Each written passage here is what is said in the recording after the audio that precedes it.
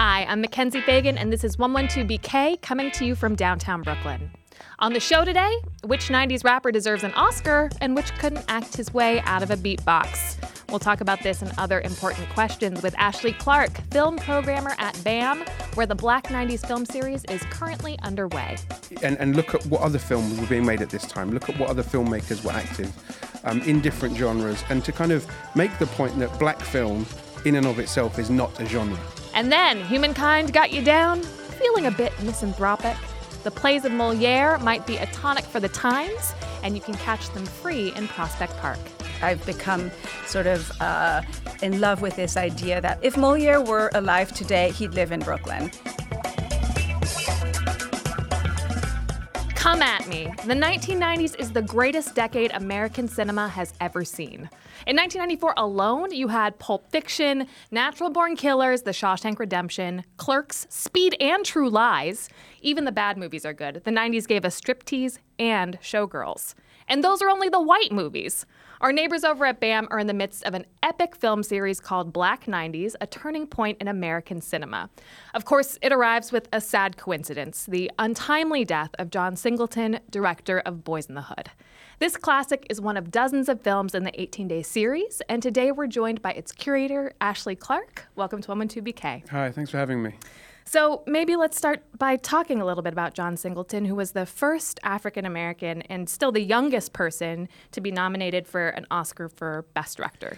Yeah, he was 24 he at the was time. just 24 when he made Boys in the Hood, which is a kind of classic, poetic, very moving tale of inner city LA life, starring Ice Cube and Cuba Gooding Jr., and it's a wonderful piece of filmmaking. I think it's one of those films that is so referenced in the culture that it's maybe ossified into...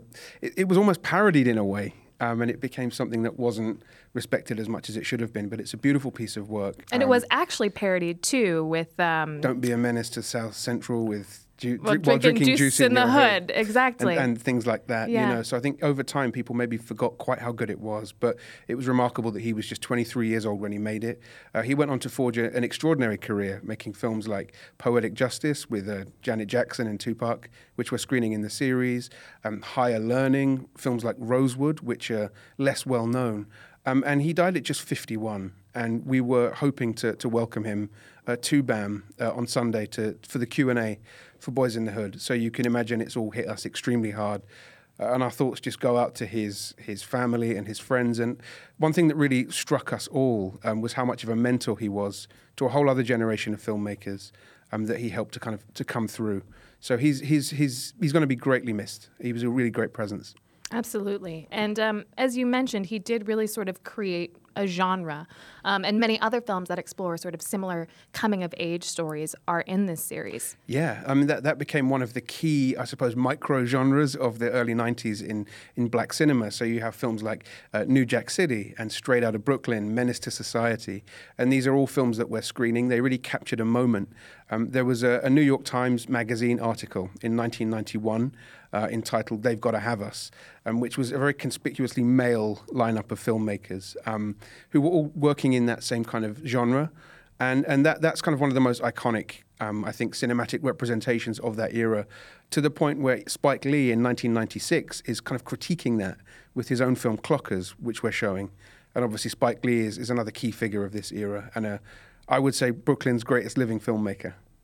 And this is such a robust and thoughtful lineup. You can see that, as you mentioned, you have films in the series that are commenting on other films in the series that maybe came a little bit earlier. Why did you decide to put together this series on 90s black cinema, and why is it a turning point for American filmmaking? Well, I think ultimately when I'm looking at curating a series, I have to think of certain frameworks. So the first film I thought of in this whole series was Crooklyn by Spike Lee, because it's 25th anniversary coming up. And I thought, well, we could do a one-off screening of this one film, but wouldn't it be nice to look at this whole breadth of time and look at what other films were being made at this time, look at what other filmmakers were active in different genres, and to kind of make the point that black film in and of itself is not a genre. And I think that's a cliche. We hear about box office reports of black films not selling or whatever. It was really important for me to see that within that there were filmmakers operating in queer spaces, in comedy, in thriller, And there were filmmakers who'd got their starts in the 70s in the LA Rebellion independent filmmaking movement, filmmakers like Charles Burnett and Julie Dash and Haile Gerima, whose films we've screened already. And they were coming back in the 90s and making work and influencing new generations. And it's interesting for me as a curator to bring these things under one banner and give audiences who weren't there, younger audiences, an opportunity to discover things, and also to look at audiences who were there at the time and give them a chance to revisit and draw their own connections. I think the whole theatrical experience is really important. That's our bread and butter as a repertory cinema. You know, we have competition from Netflix and Criterion, and they do great work. But it's really important for us to entice people into the cinema, into that communal space, to experience these films, and we can commune together and discuss them afterwards. That's really important to me. And you are curating these conversations in addition to the films that are being shown on the big screen. So you had Charles Burnett in conversation, you mentioned during opening weekend. What was that like for you? It was wonderful. I mean, Charles and I have had a few conversations for certain podcasts and Q&As, but he came in the other evening for the opening night film, which was To Sleep with Anger. And for people who don't know that film, maybe a couple sentences. Yeah, it's his third feature film from 1990. It stars and was executive produced by Danny Glover, who was then fresh off of Lethal Weapon 2, so he had some real clout to help get this small family drama made. It's about a family in South Central LA, a family with a history from the South. They're from Mississippi, so they're part of the Great Migration. And one day they're visited by this mysterious stranger, played by Danny Glover, who may or may not be the devil. And it's a kind that of... old thing. That old thing. Yeah. And it's a film about family and about folklore and about Southern traditions and history. And it's funny, and it's a film about the blues and about music. And it's just a wonderful piece of work that has had a kind of a resurgence critically and commercially in recent times. It's just been released by the Criterion Collection. But for many, many years, it was difficult to see. So again, as in my work as a repertory programmer, I think it's important for me to be bringing things to audiences that they may not have seen before. Even if these things have come back into the cultural conversation to an extent, we can never give up. At this point in the conversation, I would like to introduce a rating system that we will be using for the rest of this interview, which is you can give films 1 to 5 Angela Bassetts. How many Angela Bassetts are you going to give to Sleep with Anger? How many was it? 1 to 5? 1 to 5. I would give 5 Angela Bassetts. 5 out of 5 Angela Bassetts. Absolutely. Okay, that is a... Can I give 6? Can I give it 6? Let's give it 6. 6 Why out of not? 5. It's a made-up system. Indeed. 6 Angela Bassetts to Sleep with Anger. What about Spike? You mentioned that this is the 25th anniversary of Crooklyn. Is that right? That's correct. Is he yeah. coming out? Hopefully. Okay. He's currently shooting his next project after Black Klansman in Thailand. I think it's a war drama. So we're hoping that the schedule will allow for him to be with us. Come on back, Spike. Yeah, we always enjoy having Spike in the house to celebrate his films with us. We've done 25th anniversary screenings of Malcolm X, 30th anniversary screening of School Days, 20th of He Got Game. So he's always welcome over to us for a celebration, and we do hope he'll be there for Crooklyn. The great thing about Spike is there's always an anniversary to celebrate of a great movie. He's a prolific filmmaker, and I think it's important to be clear that he's a great artist as well. He's not just prolific, he's a fantastic generative artist, and I think he is sometimes underrated in that regard. He's often spoken of as a polemicist or a political filmmaker, which is true. He's also a great artist, and we love that about him. So the films in the series are firmly planted in the 90s, from 1990 up to 1999, is that right? Yep. Yeah, okay. So span the entire decade. I'm curious about how you see the evolution of black cinema, while acknowledging that, as you said, black cinema is not a genre. How are some of these films impacting the African-American directors who are working today? Well, I think some of the key directors today, key African-American directors like Dee Rees, Barry Jenkins, Jordan Peele, are looking back to this era in terms of some aesthetics and themes and narratives, and you can see some fairly clear connections. What's interesting is that after the 90s, things quietened down a little bit. And I think what we see now are maybe lessons being learned from the 90s and how certain careers weren't followed up on. What's really exciting is that filmmakers like Ava DuVernay and Dee Rees and Barry Jenkins, they're starting to make films in quick succession. They're starting to make 2, 3, 4 movies back to back. And I think that is due to a wider awakening in financial terms, in terms of studios, that black people do go to movies. But sometimes people forget this. And things are kind of circular, but I think that we're in a stage now where we can be positive about the future. I wonder if in the 90s, if somebody who had made a smaller film, like A Girl in the IRT, is that Just Another Girl Just on the Another Girl IRT, on the IRT, if that director would have been, plucked to make the next big superhero studio movie. Yeah, it's possible. I mean, that seems to be one tactic these days. Sure. That someone gets one popular good one. film under their belt, and Yeah. suddenly they're the next in line for the Marvel throne. Which obviously has problems inherent in it as well. Absolutely, Yeah. as if that is the pinnacle, Right. rather than being able to tell artistic stories and to be funded to tell personal, artistic, experimental stories. That's the dream world. But we do see that with someone like Barry Jenkins, who's making beautiful, poetic, personal, unconventional films. So I hope that the lessons that were not learned before are learned this time round. But the 90s give us a good opportunity to go back and see some careers that maybe should have been. That really should have been developed but weren't. So there's a poignancy to this series as well, certainly. We'd like to do just a little bit of a quiz, and there's no right answers to these questions except for the ones where there is. So why don't we start with this question? In your opinion, which Nia Long is the best Nia Long? Love Jones Nia Long, Friday Nia Long, or Boys in the Hood Nia Long? Love Jones, Nia Long. Which 90s rapper turned actor is the best rapper? And which is the best actor? You can choose from the following list: Tupac, Ice Cube, Nas, DMX, Kid, Play, and Will Smith, who's not represented in this series but is ubiquitous. I'm going to say DMX because I want people to come out and see Belly. Okay, Directed by best Hype rapper Williams. or best actor or both? Both everything. Okay. Tell us a little bit about Belly and how many Angela Bassett's are you giving it? I'm going to give it 7 out of 5 Angela Bassett's. Excellent. You love Belly. Yeah, absolutely. Why should people come see it? It's a one-off. It's the only film directed by Hype Williams, who was arguably the most important and influential music video director of the era. He directed music videos, films in their own right for Busta Rhymes, Missy Elliott, and so on. And this film is unlike anything else. It's ostensibly a crime drama, but the plot is incomprehensible at best. It's a purely visual experience. And lest I sound too lofty or pretentious, it's really great to immerse yourself in that kind of thing on the big screen because it's pure cinema. It's trusting the images and sound to do the work, and it's really immersive. Okay, Yeah. Belly, 7 out of 5 Angela Bassett's for an incomprehensible yet unmissable film. That's how we roll. at Wonderful. BAM. Okay. How old was Matty Rich when he released Straight Outta Brooklyn? Was he A, 19, B, 23, C, 28? A, 19. That is correct. Tell me a little bit about Straight Outta Brooklyn. It's kind of part of that same stable of films thematically, the young kind of inner city, urban blight, but young characters trying to make their way in a world of drugs and crime. But it's made with real energy and real heart. And Matty Rich went on to make another film called The Inkwell before moving in, I think, potentially into advertising. I'm not sure that he made a full kind of transition into a career as a filmmaker. I wish he had. But yeah, Straight Outta Brooklyn's a really brilliant debut. Which of the films in this program has the best soundtrack? That's a tough one. We didn't even give you multiple choice.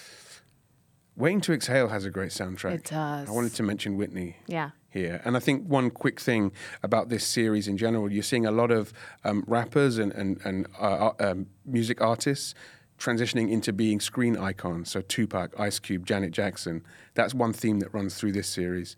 But yeah, let's say Waiting to Exhale.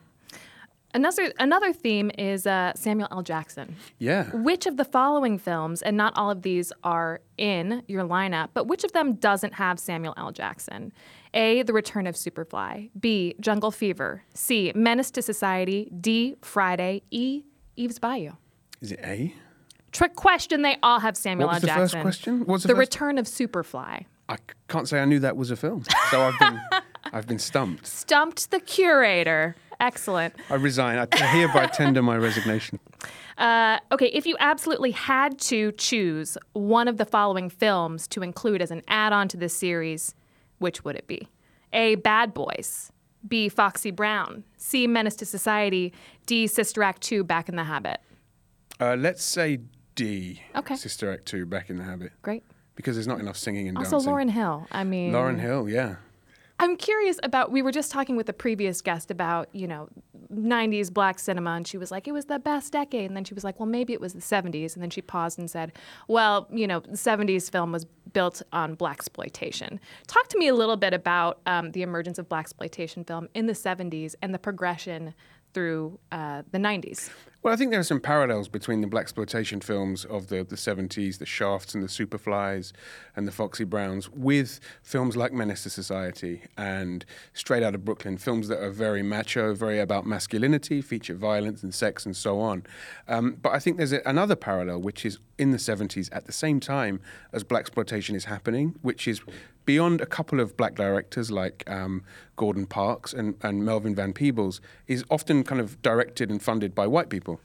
But there's, at the same time as blaxploitation, you have just a few miles west, the UCLA, the LA Rebellion, filmmakers like Charles Burnett and Julie Dash and Haile Gerima and Billy Woodbury, who are making these incredible interior poetic films about black life.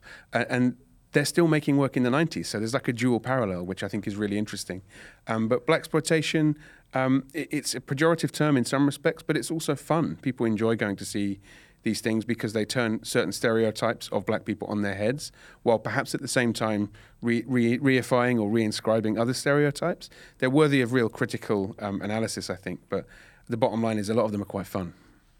So many cinemaphiles in their 20s and younger, they might be turning out for Jordan Peele's latest film. They might be lining up on opening day of Black Panther, but maybe they haven't seen a lot of these films that you curated. What do you hope that younger audiences who aren't familiar with these movies take away? That there's always been a lineage of black film, and that black filmmakers, often in the margins, have been working to flip and reverse stereotypes, deepen and bring complexity to stories of black people and black lives, and that this is not just a new thing. I think often in the culture there's a rush to be the first of this, the first of that, when in fact there is a history there, and it's part of my job as a curator to explore and present that history, but not to do it in a heavy-handed or pedantic way. I think it's I can talk about it in terms of theory and criticism, but it's really about fun. And I want younger people who've not seen these films to feel like they've had a real experience and that it sparks them to go and learn more. So it's down to us to make the theatrical experience really worthwhile and hopefully fun. And I hope that's what we're doing with this series. I won't ask you which of these films is your favorite because that seems unfair, but which one do you think will be the most fun to watch in a theater? I think Belly, just because it's so weird. Wow, you love Belly. I think it's great. I mean, I think it's an underrated film. It's sold loads of tickets already, so be quick. Okay, you've sold me on it. Yeah, it's pure cinema. Again, if that sounds pretentious, I apologize. But when you see it, when you see the visuals, the sound, and you realize that he's doing stuff visually that you haven't seen before. So that's really up there for me. Okay. And Crooklyn also, the closing night film, which is it's a perfect Brooklyn movie. It's nostalgic, it's warm, it has beautiful performances, and I think it's the perfect ending to this series. Well, we hope that Spike will be there for that. Again, so tragic that John Singleton won't be there this coming weekend. But speaking of tickets, tell people how they can get tickets. I know there's like a special package deal if they want to see more than 2 films. Yeah, you can buy bam.org/film. Or just the BAM website. You can come in and buy tickets at the box office. Just like normal. Just like normal. There is a multi-film discount. If you buy more than 2 or 3, you get some money off. So yeah, we're trying to make it worth your while. And yeah, just come through. I would recommend absolutely everything.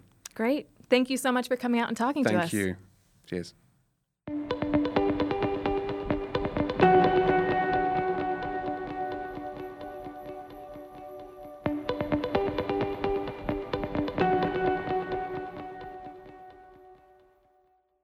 Move over, Shakespeare. There's a new dead guy in town. That's right, Molière is breaking Bill from Avon's monopoly on summer theater in the park.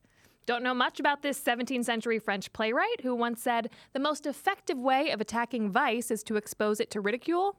You're not alone.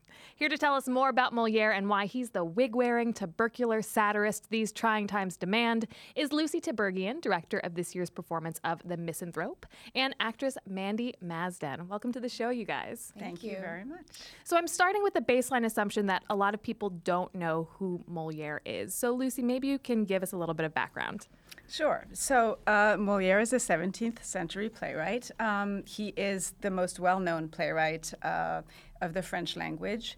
He is still performed all the time. I think he's the playwright that's the most performed at the Comédie Française still today. He wrote maybe, I would say, I hope I'm not wrong, about 30 plays. He started being very inspired by Commedia dell'arte, an Italian farce. And then he started to write much more sort of psychologically inspired or in-depth comedies. And he was both loved and extremely criticized by sort of the ruling class because his sort of mission in life was to expose the hypocrisy or the power structure of French society. And in many ways, I think every question his plays ask resonate still quite a lot these days. He was writing during the reign of Louis XIV, and many of his plays are sort of set either in court or around court and take on the social mores of the time. Is that right? Yeah, that's right. That's right. And Mandy, had you read or performed any Molière before coming on board for this production? I did. I had read a couple in high school, and I'd seen a few in grad school and kind of after grad school. It's always very interesting, and it's always he's very funny. And I think a lot of people don't realize how funny it is. But I know School for Wives I think is hilarious. It's so timely still that it's just kind of amazing. And I think that's why he keeps getting performed over and over again. Mm-hmm. So this is the inaugural season of Molière in the Park. And by the park, we mean our own Prospect Park. And it's going to be a staged reading of The Misanthrope. So Mandy, maybe you can tell us a little bit about this play and the role that you play in it.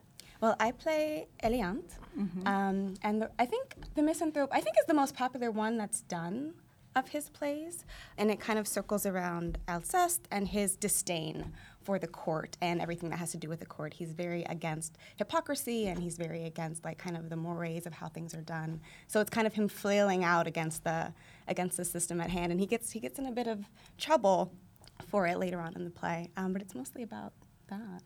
I think what's interesting about the play is that he not only criticizes hypocrisy at the court, but sort of in general in mankind.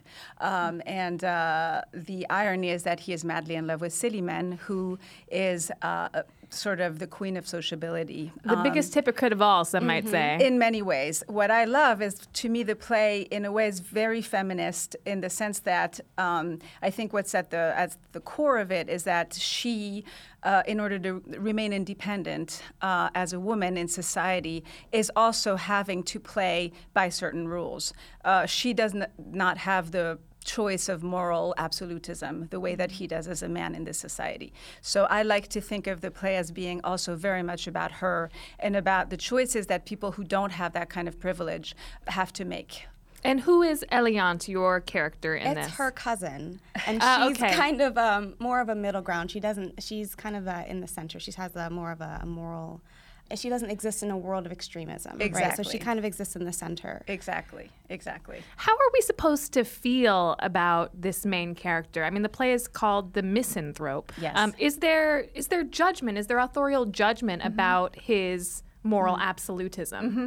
Well, I think over time in all the productions that have happened, he is either sort of ridiculed for his extremism or he made a hero for his quest for honesty. I think that really a good production would allow both things to be true.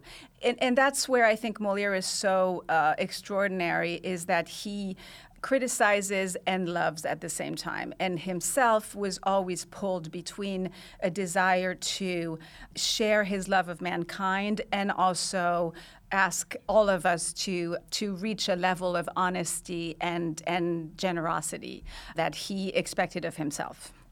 And Lucy, you've mentioned that you feel like Molière is extremely resonant today, and that he's actually quite Brooklyn in a way. Will you talk a little bit about that? Yeah. I mean, people often ask me why Molière, why now? I'll just cross that question off the list. Then. Yeah. I think that he's both funny, he's intelligent, his work. He's subversive, he's embracing of all types of people, and in many ways that feels like Brooklyn to me. And that's why I've become sort of in love with this idea that Molière is, if Molière were alive today, he'd live in Brooklyn. Brooklynites are a little bit, we're the center of the universe. Of course he would live here. I think he's a popular playwright, but I think popular in the sense that he is close to the people, and he is in love with the people, and I think that we live in an incredibly rich, diverse community, and I think that he. And I'm really interested in bringing his work to that community, and in that community being able to see itself reflected in his work. Did you grow up in France? I did. I'm curious to hear more about sort of how Molière is viewed in France, because, here in the U.S., Shakespeare, in the 90s, we had a teen film based on Taming of the Shrew starring Julia Stiles. You know what I mean? Is Molière sort of viewed that way in France? That's a good question. So, yes, he's done all the time. As I said, he's studied in school. Everybody who goes through the French public school system will have studied at least one or two or three of his plays. In France, they're very interested in this sort of, the fun aspects of Molière, but also the deeper, more psychological, more subversive, darker aspect. I mean, I think Molière himself was both an incredibly dark human being and somebody full of joy. And I think that the darker aspects of his work are very much explored in a lot of the productions in France, while remaining comedies or even farces. Here, they tend to, the ones I've seen, tend to live in the world of comedy and farce more without exploring the deeper, darker aspects of it. When they directed in France, do they play with do directors play with interpretations of like place and time the way that they do with Shakespeare here? Yes, absolutely. Okay. Yeah. Some are placed at the time, and a lot of them are very contemporary. An Afrofuturist Tartuffe. Yeah, sure. Let's make it happen. That would kind of be amazing. You mentioned that a lot of his work is grounded in commedia, and often I feel like when there is heightened language that people are like, oh, this isn't going to be approachable, I'm not going to understand it. Yeah. This idea of having sort of these broad characters or stock characters who people might be able to identify with can be comforting. Are there characters in The Misanthrope that are sort of these broad stock characters that you might find? Not really. And I would say that earlier in his career, Molière worked with those characters, but then really moved away from that and wrote characters and stories that had more complexity and more psychology in them. That's not to say that it's hard to identify yourself. I think, on the contrary, the humanity of every one of his characters allows us to see ourselves reflected in them. I really believe that. And so this is a staged reading, once again, of The Misanthrope. It's going to be May 18th through 20th? Correct. In Prospect Park? Correct. So we're doing three nights. Our first night on the 18th is a sort of inaugural celebratory event that is also a fundraiser for our 2020 production. And on the 19th and 20th, we'll be doing these two readings of the full play. We have an incredible cast, Samira Wiley being one of them, Mandy Masden being another one of them, Jenny Mudge, Chris Coffey, Pastel Pringle, Tamara Sevuns, and I think that's it for now. We say it's a reading. Is it a staged reading? Can we expect full Louis Quatorze costumes? I don't think you can expect that, but it's I think would say it's a stylized reading. I think that's fair to say. Yeah. I think we'll be interacting, but we will have our scripts, and we'll be out and about music stands. So yeah, it will not be a mounted production. Okay. Yeah. And if people want to find out more information, do you want to point them to MolièreInThePark.org? Everything's up there on our website. I think that's the best way to find out about all of our upcoming events. People can reserve their tickets for the readings through Eventbrite, but they can also bring a blanket and grab a patch of grass and watch from the sides. And we should mention that it's free. Yes, It's free. $0. $0. And you can bring a picnic basket Yep. and wine as long as it's in a designated container. Well, I wish you guys the best of luck on this performance and for next season. Thank you so much. And thank you so much for coming on the show today. Thank you for having us. And that is the show for today. If you liked what you heard, the best way to show it is to give us 5 out of 5 Angela Bassetts. Or to review 112BK on iTunes. Also, please subscribe to the show wherever you get your podcasts. See you next time. 112BK is hosted by me, Mackenzie Fagan. It is series produced by Ross Tuttle, also produced by Fred Brown, Shireen Bargi, Isabel Alcantara, Naeem Van, and Emily Bogosian. It is recorded in studio by Clinton Filson Jr., Eric Hogseg, and Antonio M. Rosario. It is post-produced by Alexander Point-Solo, edited by Mira Al-Rahim, and executive produced by Jonathan Leaf, Sasha Matthias, and Aziz Isham.